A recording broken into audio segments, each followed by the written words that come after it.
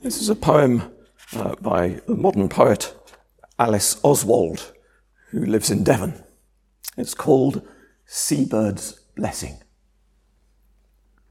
We are crowds of seabirds, makers of many angles, workers that unpick a web of the air's threads and tangles. Pray for us when we fight the wind one to one. Let not that shuddering strength smash the cross of the wingbone. O God, the featherer, lift us if we fall. Preserve the frenzy in our mouths, the yellow star in the eyeball. Christ, make smooth the way of a creature like a spirit up from its perverse body without weight or limit. Holy Ghost of heaven, blow us clear of the world. Give us that utmost of the air to heave on and to hold. Pray for us, this weird, bare place. We are screaming. O sky, count us not as nothing.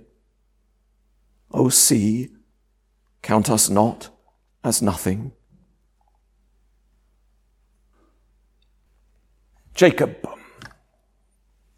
Jacob left Beersheba and went towards Haran. Jacob is, as you all remember, the third of the Patriarchs of Israel. Grandson of Abraham, the father of the nations. Abraham had two sons. The firstborn was Ishmael, born to his wife's slave girl, and his second son, Isaac, born to his true wife out of a promise that was made to him. So Abraham is the father, the first of the patriarchs. His second son, Isaac, is the second patriarch. Isaac himself had two sons, twins, Esau and Jacob.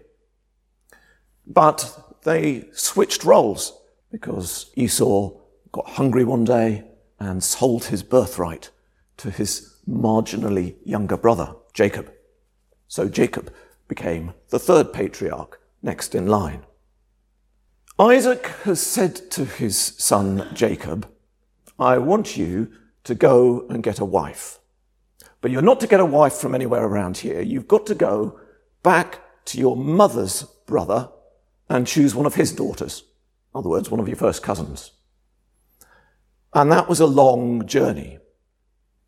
So Jacob sets off on this journey to find a wife from his uncle's family.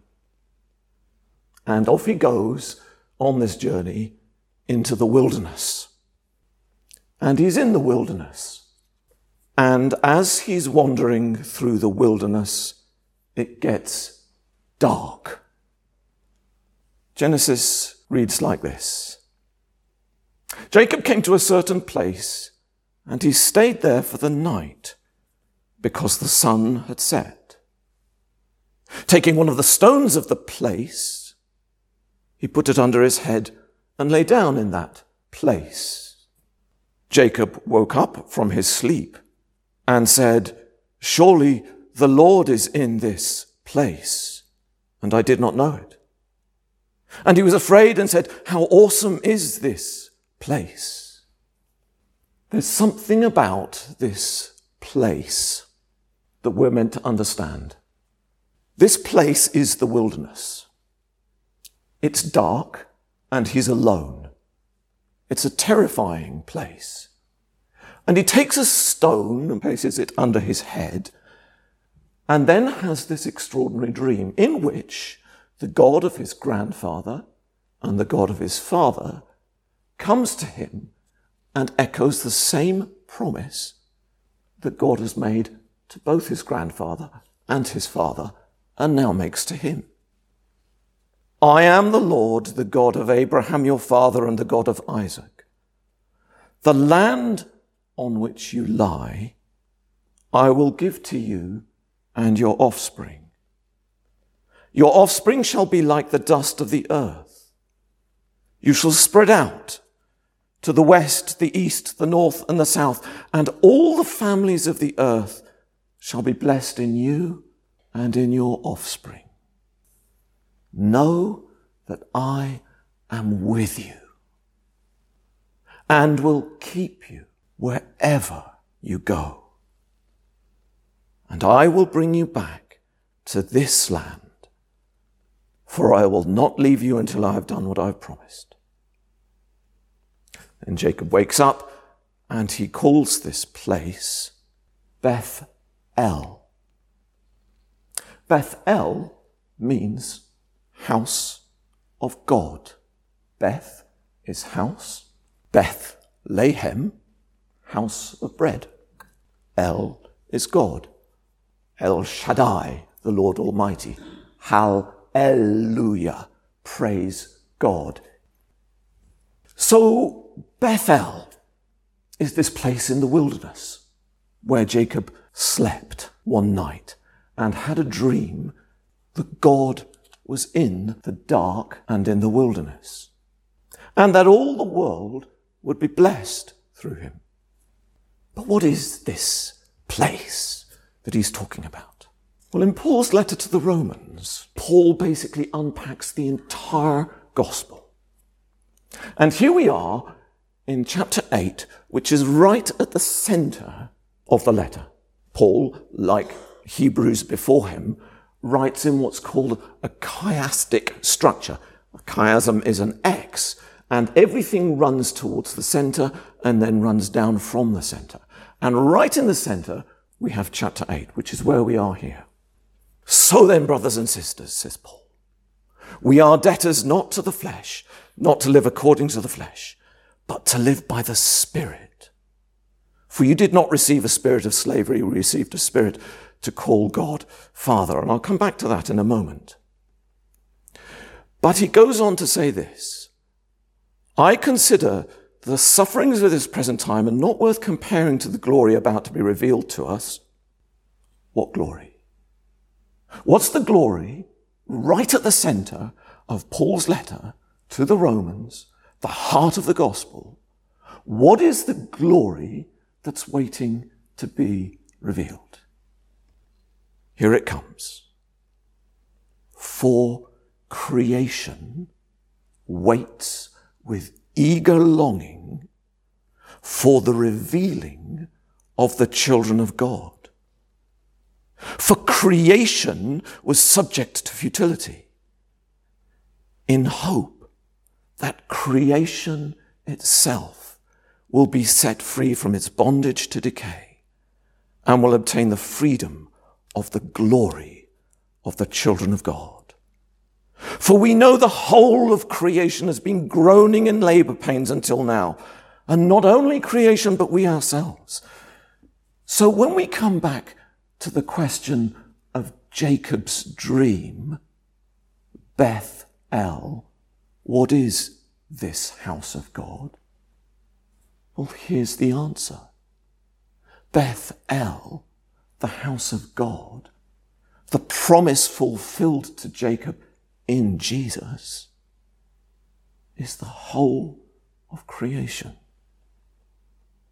It means that every blade of grass you walk on, every tree you touch, every meal you eat, is endowed with God's presence, because this is the house of God.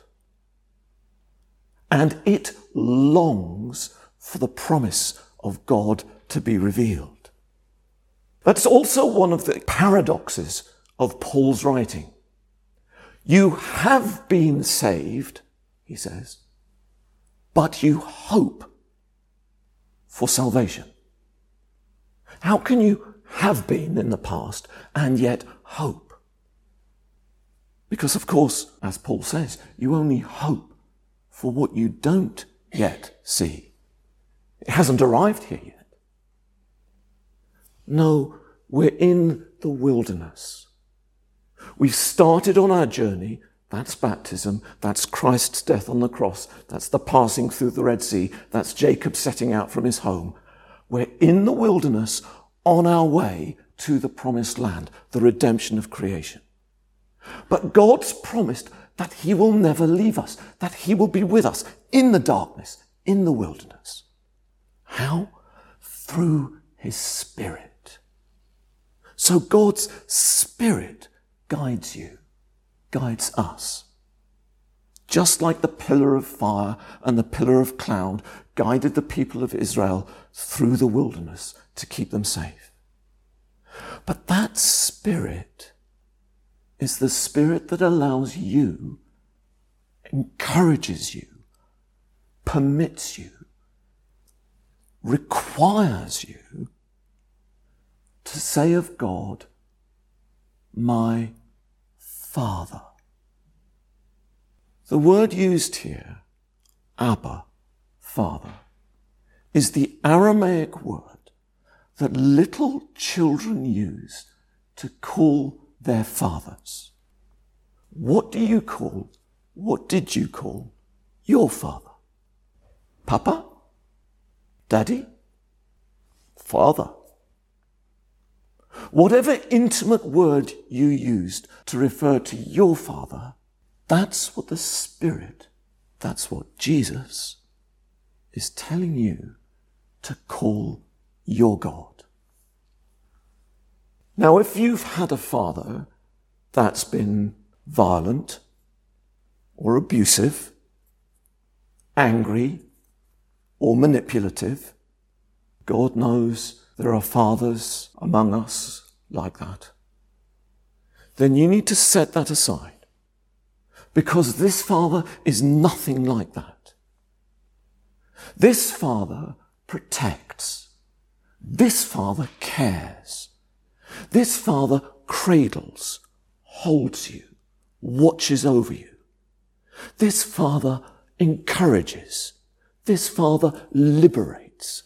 This father stands beneath, behind, before, but utterly sets you free. This father loves you. And this is the Father that we worship. In the parable of the tares in the gospel reading, we have one of a multiple of these parables that Jesus speaks about seeds. We've just had the parable of the seed of the sower, sowing the good seed on the ground, some of it falling among the stones, the thistles and all the rest of it. Here we are, seed being sown and the tares are growing up. In the next parable after this, we've got the seed being the mustard seed. And all of these have in common growing. Growing is about waiting. It's about becoming something new. And that's where we are in the we have been saved, we will see the revealing of God's glory. You are called to grow. So learn to call God Father in the intimacy of your own prayers, as you read the Bible, as you pray for those around you, as you look at the world. Father, and grow to become the children he's called you to be. Amen.